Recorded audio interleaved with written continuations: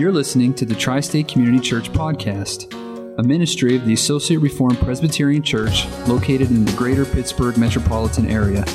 For more information, including service times, please visit us at facebook.com/Tri-State Reformed Church. John 14.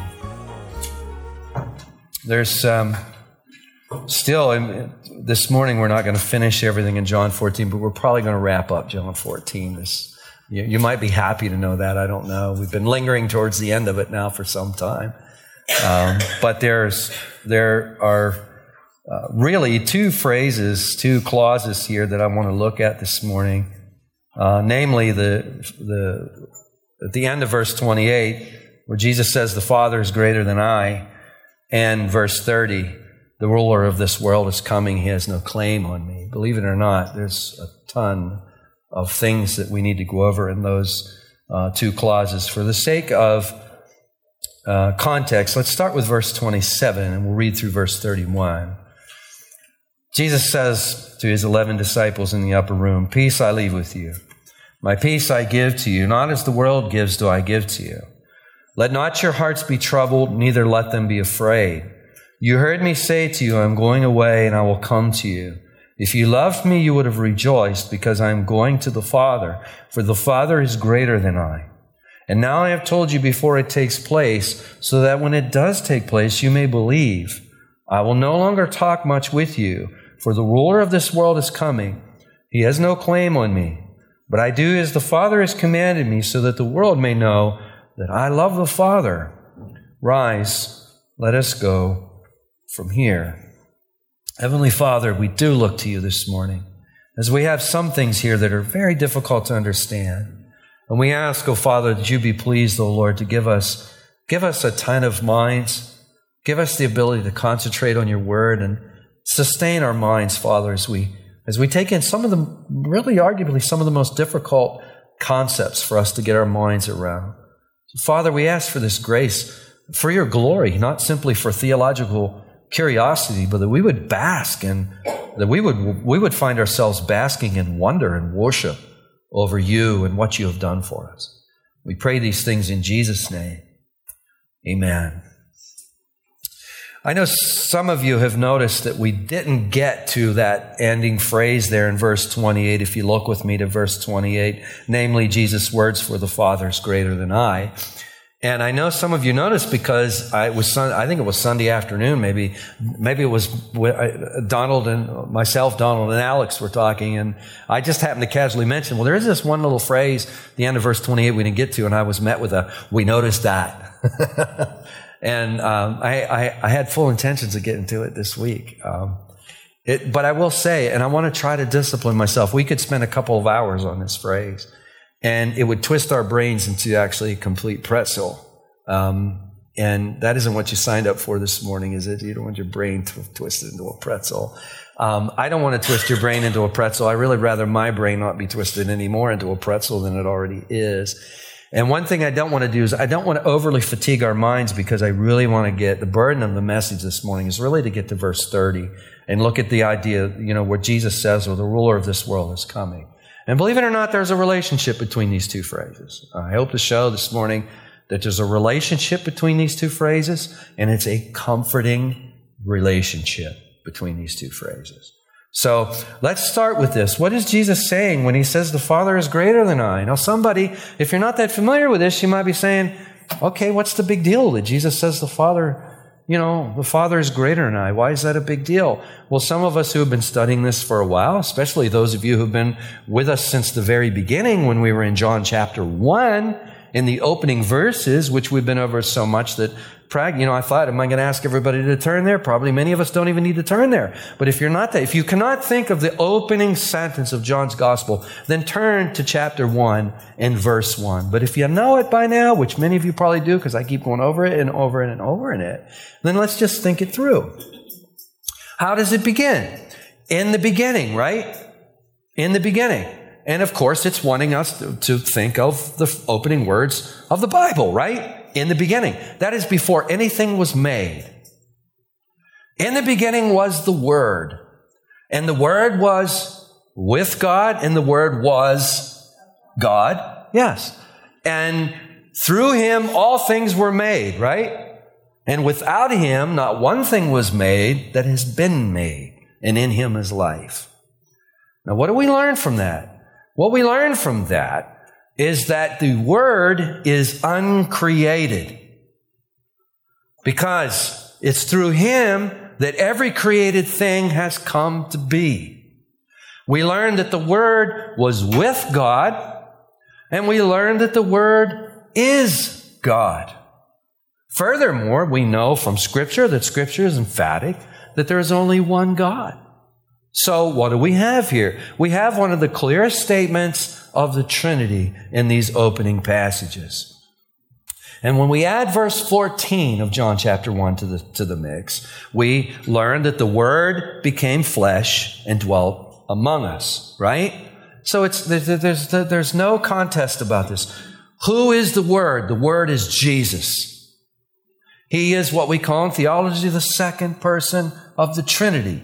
Father, Son, Holy Spirit. And we learn that the Son, the second person of the Trinity, is fully God. In other words, He is of the same substance as God. If He was of a different substance, then He would be different than God. If He is a God and He is of a different substance than the Father, then He's another God. That would mean there are two gods. There are not two gods. There is only one God. Now, somebody is like, well, okay, I see what you're talking about, Rick, about the pretzel thing. It's starting to happen. Yes, the Trinity is really hard for us to understand. The Catechism makes it really easy. I shouldn't say it makes it really easier. It helps, okay? Don't exaggerate here, Rick. It's false advertising. But if we think about the three persons of the Trinity, there's one God, there are three persons, they're equal in power and glory. If you just memorize that phrase, equal in power and glory. What that means is the Son is equal in power and glory with the Father. That means that He is equal in terms of all of the attributes that the Father possesses, the Son also possesses. Okay, now we'll say, why is this such a big deal when we come to chapter 14 and the end of verse 28? Because Jesus is saying the Father is greater than I. Okay, what do we do with that? All right, it gets a little more complex. When we turn our attention to the Son, when we turn our attention to God, we find three persons, one God. If that is not enough, when we turn our attention to the Son, we discover that there are two natures in one person. And we say, what? Two natures, one person. And as we read through the Gospels, sometimes the Holy Spirit is inspiring the Gospel writer to emphasize the deity of Jesus. What do I mean by deity? Deidad. What do I mean by deity? Let me make up a word. If Connie Johnston was here right now, she'd let me do this as long as I put it in quotation marks. And I said, His godness. It speaks of His godness, if you will. The deity of Christ speaks of His godness. And there are many texts in Scripture that emphasize Jesus' godness. I'll give you an example. In John chapter 8, when we were there, we saw that Jesus says to His opponents, before Abraham was, I what? I am.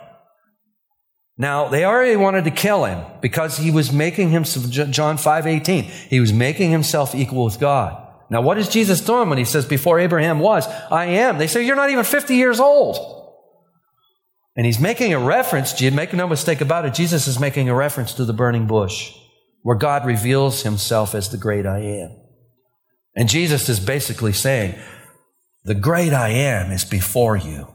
He stands right before you. That is an example of where Jesus' deity is being emphasized.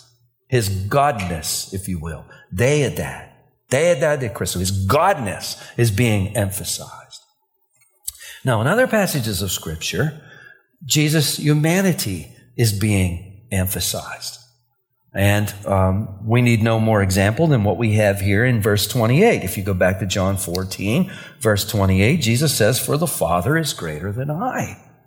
Now, I think, I'll tell you what really helps me with this verse, and I'll tell you how I understand this verse is this way.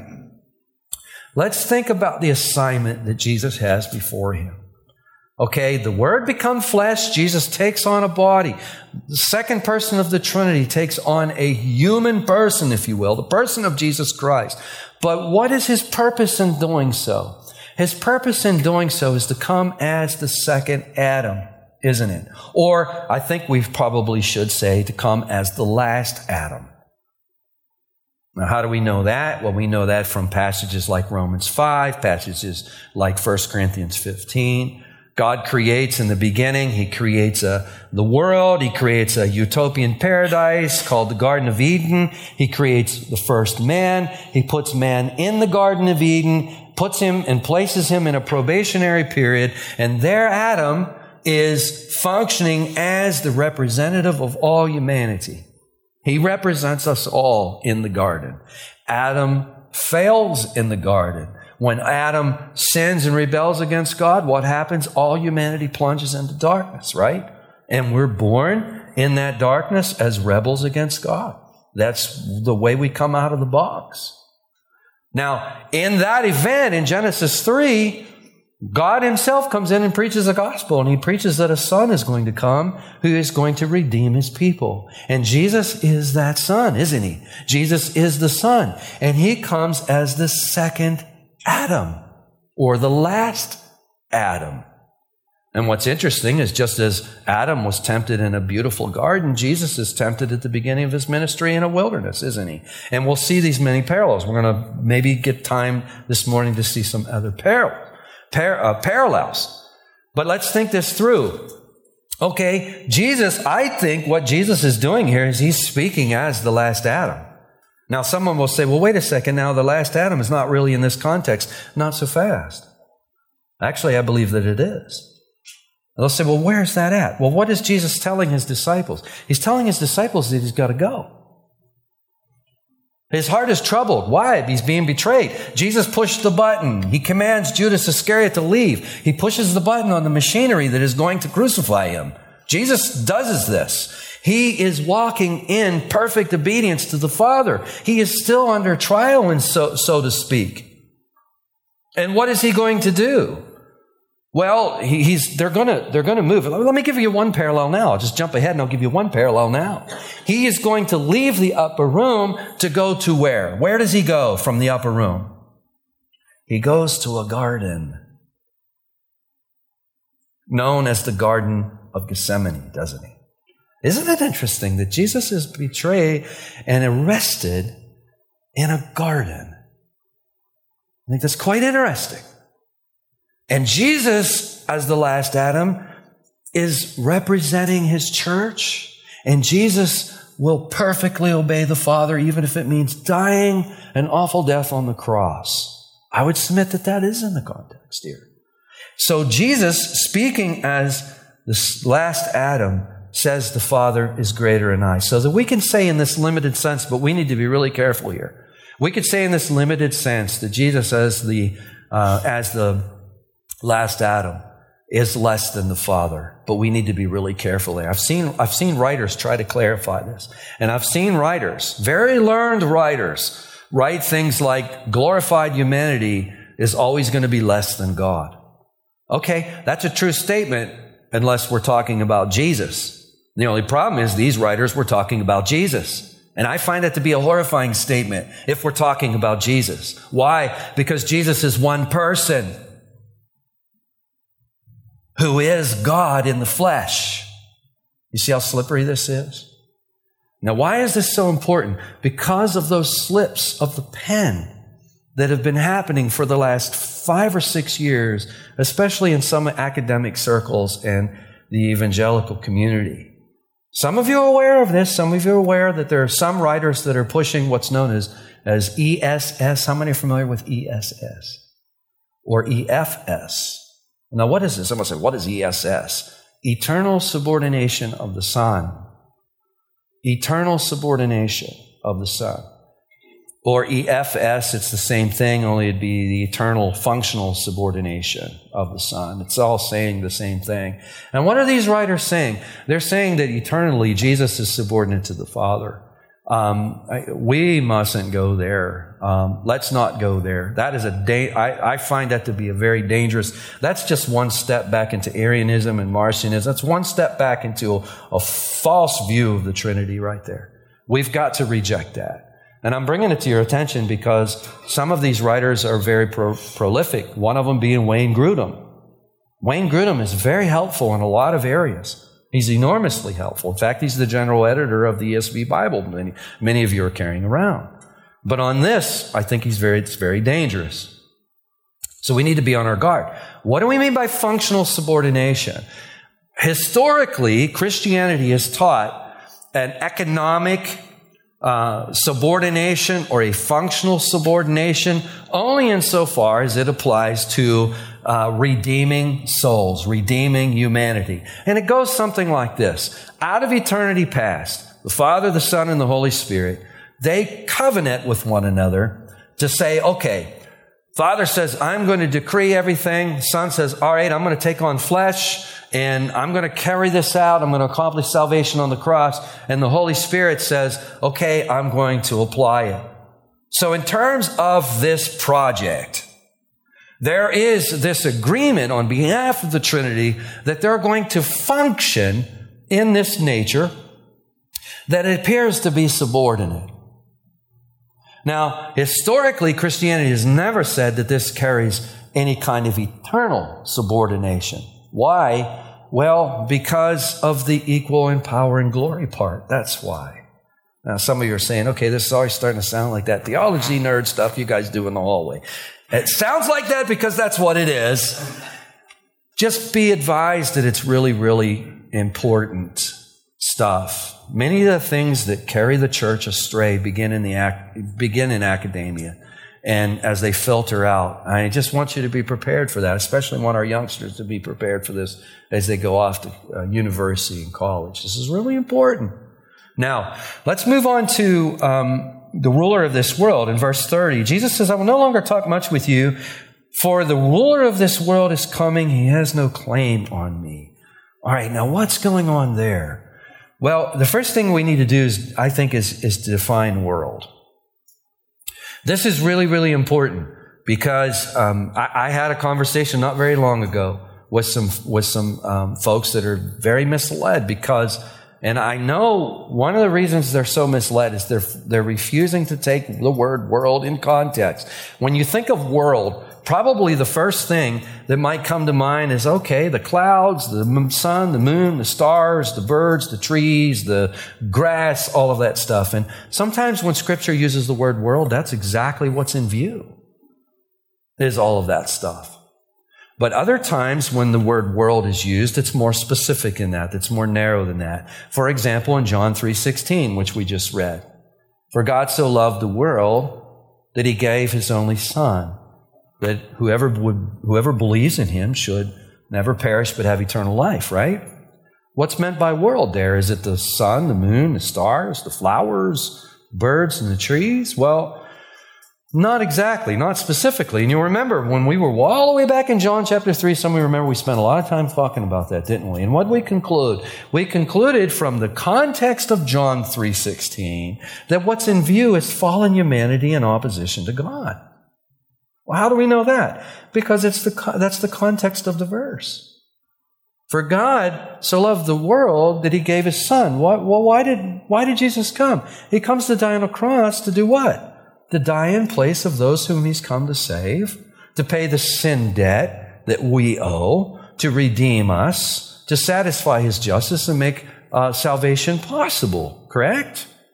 Now, if our definition is correct, then we should be able to put our definition in the verse and it should make sense. So we would say something like this. For God so loved fallen humanity in opposition to him that he gave his only begotten Son, that whoever would believe in him, whoever out of this fallen humanity would believe in him should never perish but have eternal life.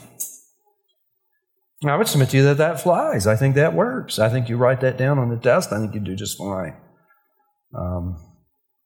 Now, can we take that definition and can we put that definition in the verse we come to this morning, namely verse 30 of chapter 14? For the ruler of this world is coming. Is he the ruler of fallen humanity in opposition to God? Well, the answer to that is yes, but I would submit to you that the answer is too narrow.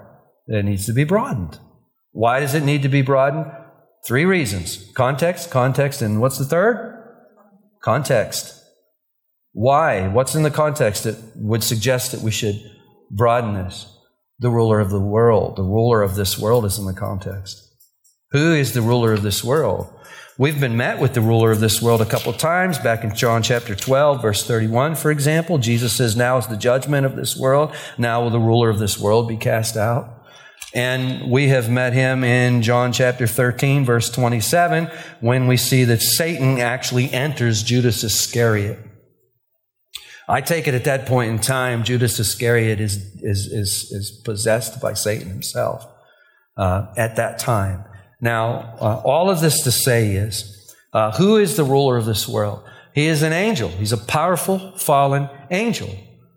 You know, there's a sermon written by a well-known theologian on this subject. He's talking about angels, and he has just a wonderful insight into this. You know, he begins his sermon by saying, you know, today we have the ability to see that the universe is much larger than our ancient counterparts had the ability to see. In other words, we've got these telescopes so we can look way out into outer space and we can see. And it's kind of neat to do. I don't know if you've ever done it. You poke around on the internet on your phone or something. You can see pictures of galaxies that our ancient forefathers would have never seen. They would have never have known. And the point that this theologian is making is, even though, you know, while we have all this technology that enables us to see that the galaxies and to see that the universe is much larger than our forefathers ever imagined, nevertheless, modern man has a much smaller view of the world than his forefathers did. Now, why is this theologian saying that? I think this is extraordinarily insightful. He's saying that because angels are denied by so many modern people today. When you start talking about angels, you start talking about, you know, these kinds of things, they think you're talking about leprechauns and Bigfoot, and they think you're talking about, you know, ghosts and ghouls and goblins. But the Bible is really clear. There is an angelic realm. And if we dismiss that, you can see where the theologian's going. You dismiss that, your world becomes much smaller. The world is much bigger than that. The world is to include this angelic realm. So, for example, over Christmas time, we're studying the birth narratives, and this angel Gabriel comes to Mary and announces to her that she's going to be with child. Or you go to Isaiah 6, and you see these powerful angels attending to Almighty God. And such you go through Scripture. You find these angelic beings. They're ministering spirits that do the bidding of God. So we have this entire angelic realm. Myriads and myriads of these angels. They're often referred to as the Lord's hosts, or His army of angels, if you will. But in the midst of this angelic realm, there are 2 types of angels. There are the good angels like Gabriel, like these powerful cherubim and seraphim, but there are also fallen angels, and they're referred to as demons. And they're led by Satan himself. Satan, the devil, Lucifer, whatever name you want to give to him. And you read through the Bible, and you read through the Gospels especially, you find Jesus exorcising these demons out of people. And what we have here in verse 30 is the ruler of this world. Now, I'm going to get the definition I'm going to suggest for world here is that world is to include both fallen humanity and fallen angels in opposition to God. Does that make sense? So we're adding the angelic realm, the fallen angelic realm to this. Now, why is this so important? I'm going to give you a real practical reason why this is so important. Someone reads verse 30 and says, okay, The ruler of this world, that is Satan. Okay, I get it. I think I get it. Satan rules the world. God rules heaven. Is that how it works? Well, there's some truth to it, right? But it's highly misleading, isn't it? Because it would almost suggest that, okay, Satan is running this world and God's running heaven and they're duking it out and eventually God's going to win and then God's going to rule the world when that's over. Is that the way it works? That's not the way it works. That's why we need to be more specific in this. Satan is ruling this fallen darkness is what he is ruling. That's what he is in charge of. Let's look at a couple passages of Scripture to flesh this out a little further. Let's start with Ephesians 2. Let's start with Ephesians 2. Let's start there because many of us are very familiar with Ephesians 2 because I turn to it all the time. You say, well, Rick, a sermon's not a sermon if we don't go to Ephesians 2. You got to go to Ephesians 2. I don't know that I go that often, but Ephesians 2, there you see the Apostle Paul speaking to believers in Ephesus who were formerly unbelievers. He said, you were dead in the trespasses and sins in which you once walked, following what? The course of this world, following the prince of the power of the air. Who's the prince of the power of the air? Satan himself. That's the ruler of this world, if you will. The spirit that is now at work in the sons of disobedience. Here we see that he is at work in the sons of disobedience. Who would the sons of disobedience be? It would be all believing humanity. Unbelieving humanity, I'm sorry. It'd be all unbelieving humanity. It's a little... You just change one little prefix and you're in big time trouble. It's unbelieving humanity, okay? So make sure we get it right here.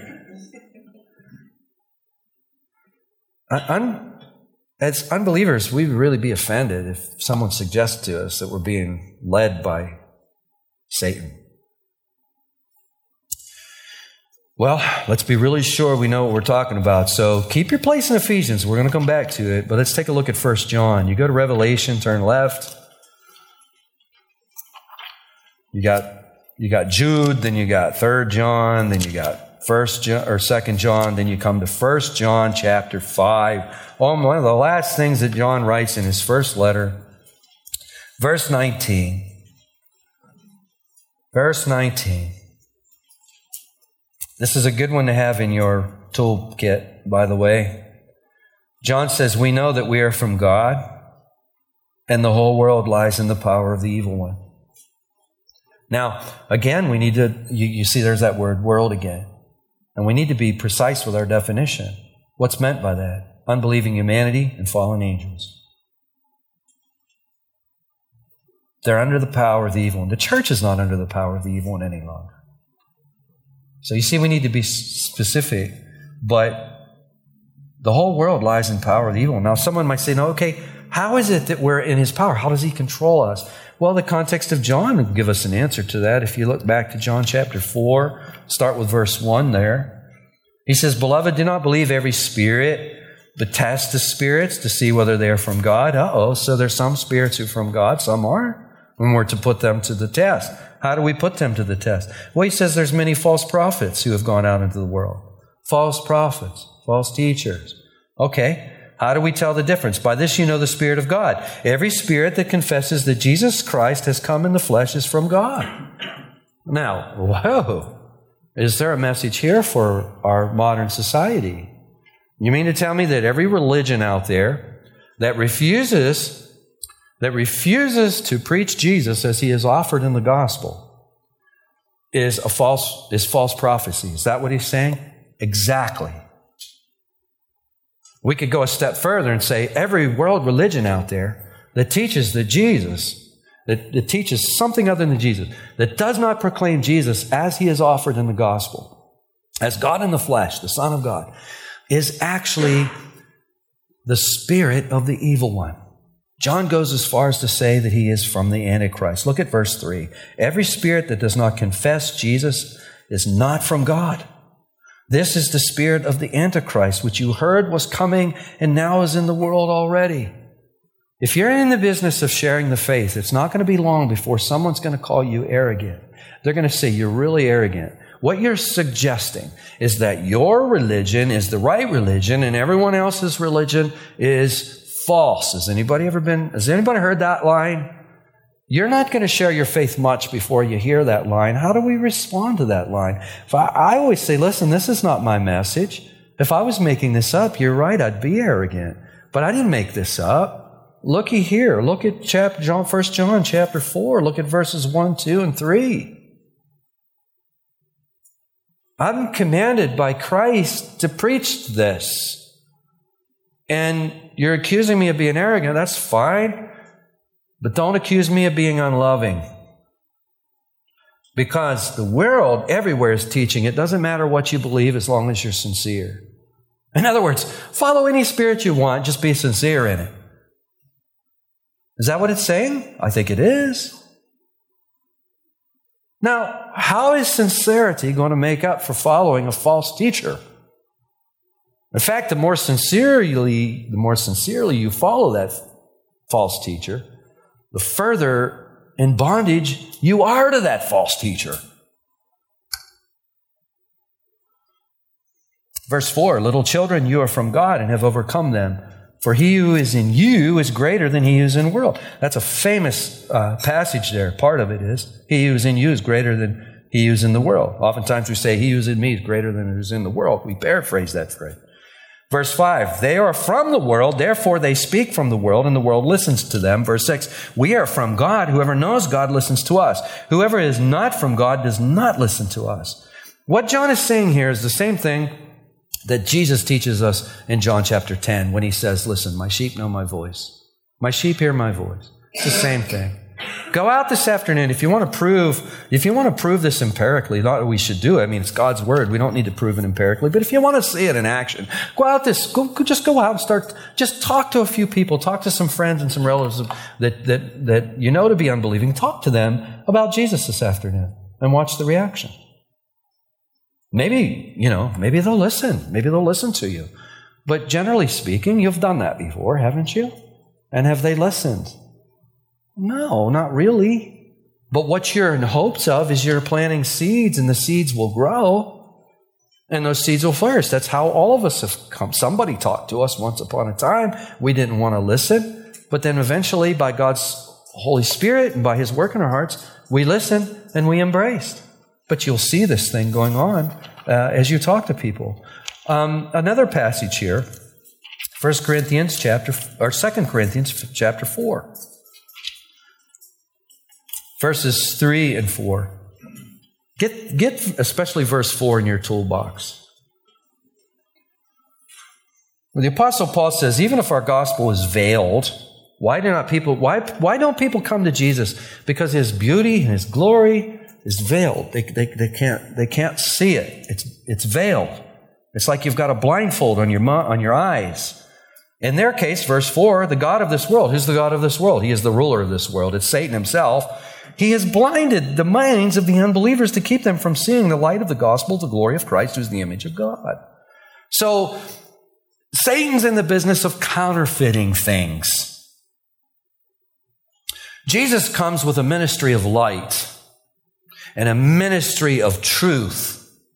And Satan follows behind with a ministry of darkness and a ministry of falsehood. Where Jesus is in the business of enlightening people, Satan is in the business of blinding them. And he has blinded the minds. You meet an unbeliever, the unbeliever is blind. This is the unbeliever's condition. If it weren't this way, they would be believers. But their condition is they are blinded by the lies of Satan himself. He lies. He says, don't listen to that gospel preacher. He's a fanatic. He's into this too much. He takes the Bible too literally. Don't listen to him. Or don't listen to him. He's a heretic. Don't listen to him. He doesn't know what he's talking about. Well, should you listen to him? You should only listen to him insofar as he is teaching the Word of God. How do we know the difference between a true preacher of the gospel and a false one? We take what he says and we look to the Scriptures for ourselves to see if those things are so. And that's what we must do, whether I'm up here speaking or it's someone else. And Alex would love it if you examine him very thoroughly next Sunday. He would like that, right, Alex? Yeah, he's saying, yeah, he'd like that.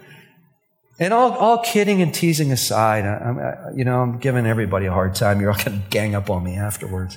But all kidding aside, I want you to take everything that I say as well and look to the Scriptures to be sure that it is so. Why? One more passage, Ephesians 6.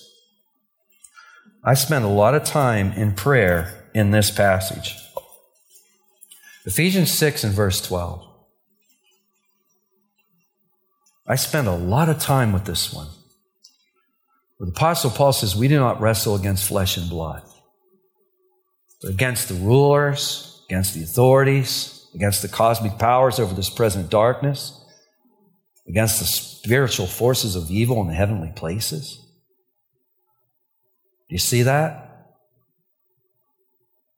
So ultimately, this battle, it's not a battle between us and other people. This battle actually is cosmic. It's in a realm that many modern people don't even believe exists. You know, one of the scary things that some people are talking about, in wartime is I understand that Russia has submarines that can go undetected. That they could actually be on our shores undetected. They could evade our radar. No one would know they're there. If you were Satan, you would want to move about like that, wouldn't you? Undetected. You'd want to dupe everybody into believing that he'd want to dupe everyone into believing he doesn't even exist. But that's got to be frustrating for him because he is so vain, he wants your praise. I mean, that really has to be miserable, doesn't it? In one sense, he has to be invisible, but what he really wants is your praise. That would really, and that's the way it is with wickedness. It can never be satisfied.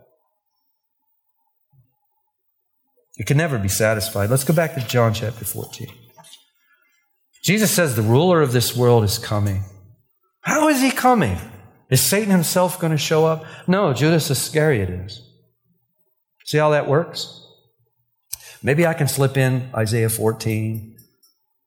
I'm looking we're going to save it for another day. Someone's saying, do you want to go and take a few minutes? I'm getting mixed reading here. I'm wondering about our minds hanging in until then. Let's do it. I think you guys are going to do it. You're going to do it, aren't you? How does Isaiah 14 fit in? These world leaders. Isaiah 14 speaks of a world leader. It doesn't name king of Babylon by name. It just says the king of Babylon, which is interesting. These guys don't get named. Why wouldn't they bother? Why wouldn't the Holy Spirit want Isaiah to write in a name? Because that would be giving them too much credit. That would be giving them too much glory. There's no name. They're nameless. Why? Because they're insignificant in the grand scheme of things. But while they're alive and reigning, they tyrannize the whole world. Babylon becomes emblematic of worldly power in opposition to God. Peter uses Babylon that way in his first letter, doesn't he? When he speaks about she who is at Babylon, he's speaking about the church who at that time is in Rome. And Rome is referred to as Babylon. Why? Because it's a worldly power in opposition to God. Now, as you look around this world, every generation has these worldly powers who are in opposition to God. We've got them today, don't we? And right now we're in a time, one of the reasons I wanted to bring this in is because we're in a time of these shifting sands all around the world. And we're feeling this, and it's making us anxious. And what we need to understand is, look what happened to the king of Babylon. You guys don't need to turn there if you don't. If you want to turn to Isaiah 14 again, I'll show you what happened to the king of Babylon. We read it earlier, but what happens to the king of Babylon? Isaiah 14. If you look at verse 12, oh, how you are fallen from heaven, O day star, son of dawn. Look at the language that's used there. How you are cut down to the ground, you who laid the nations low. You said in your heart, I will ascend to heaven above the stars of God. I will set my throne on high. I will sit on the mount of assembly in the far reaches of the north. I will ascend above the heights of the clouds. I will make myself like the Most High. But you are brought down to Sheol, that is to the grave.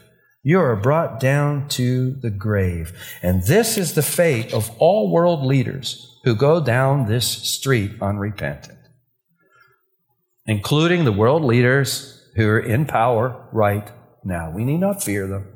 We need not worry about them ultimately. That doesn't mean they can't cause suffering. They are causing lots of suffering. But the point that I want to make here is that these world leaders are emblematic of what has happened to the ruler of this world. You see, they're chasing right after their father. When a man or a woman decides that they want to have so much power that they want to lord over everybody and they want everybody to see their power and everybody to see their money, they're following after the evil one. And what is their fate going to be? It's going to be the fate of the evil one if they stay on that track. And what's going on here? This is the connection. This is where we start to see the beauty. Jesus says the ruler of this world is coming. Who's coming? Judas Iscariot is coming. He works for the evil one. And he's bringing a band of soldiers who work for the evil one. All unbelieving humanity is represented here. And what is Jesus about to do? He's about to knock him down on his butt. That's what he's about to do. And why is that so significant? Well, because Jesus is the last Adam. And he represents us all. And when Jesus is victorious at the cross, Jesus is victorious for us all. That's why it's important. That's why it's so very important that we get right with Jesus. There's only two teams. There's only two teams. If God can take the king of Babylon and so easily eradicate him, then what could happen to everyone else who remains in opposition to him? And make no mistake about it, we think unbelief is a little bitty thing, but when we walk in unbelief, we are saying, God, you are a liar and not to be trusted. And unless we think that's a small thing, let us understand how bad unbelief is. And I never like to leave on those kind of notes. Boy, that would be a bad note to leave on, wouldn't it? Let's leave on this note. Jesus came because he loves sinners. He came because he loves to redeem sinners. As you pray for your loved ones who do not know the Lord, pray with good cheer. We might not see their conversion in this life, but pray with good cheer because God in his time is very likely to answer our prayers. I'm not promising, I can't promise anything, but what I can say is this is the disposition of God. The disposition of God is to save people. The disposition of God is that he does take no pleasure in the death of the wicked, but desires all people come to saving relationship with him, isn't it? So as we think, and I know this is one of the biggest thorns in the sides of many of us, our unbelievers, our friends and our relatives and our family members who yet have bowed their knees to Jesus. Keep praying. There's not a person who comes to faith who doesn't have people praying for them. The fact that we're praying for them says an awful lot. Let us be of good cheer because it is God's disposition. It is God. God loves to show mercy. The Holy Spirit loves to reveal the beauty of Jesus. This is something that God loves to do. So let's be busy and let's pray. Amen. Heavenly Father, we thank you, Lord. We thank you, Father, for sustaining our minds through what is really a very mentally rigorous message. And Father, though some of us, if maybe have only heard these things once, will be like, whoa, what is that? Father, I pray you'll sustain them. But Father, they would be anxious and want to come back and hear more. and want to come back and hear more, and want to come back and hear more. For, oh Lord, you've promised us that faith comes from hearing, and hearing the word of Christ. And it's through hearing these messages. Lord, may we be appraised that if we're on the wrong team, we can see our miserable end, and that unbelief is such a grave sin. It's such a horrible sin. It's such an awful estate, as the old preachers used to say. And oh Father, may we be awakened of that estate. May be awakened that we would flee from it. And may, oh Lord, may we embrace you with a saving faith, a faith that you give us, with repentance that you give us, turning from our sin and embracing Jesus. And there may we see the great love that Jesus has for the lost, the great love that you, oh Father, have for the lost, the great love that the Holy Spirit has for enlightening and reversing Satan's ministry of falsehood, reversing it with a ministry of truth and a ministry of enlightenment. Enlighten our valley, we pray, O Lord. Light it up, O Father, by the power of your gospel, working by the administration of your Holy Spirit. In Jesus' name we pray. Amen.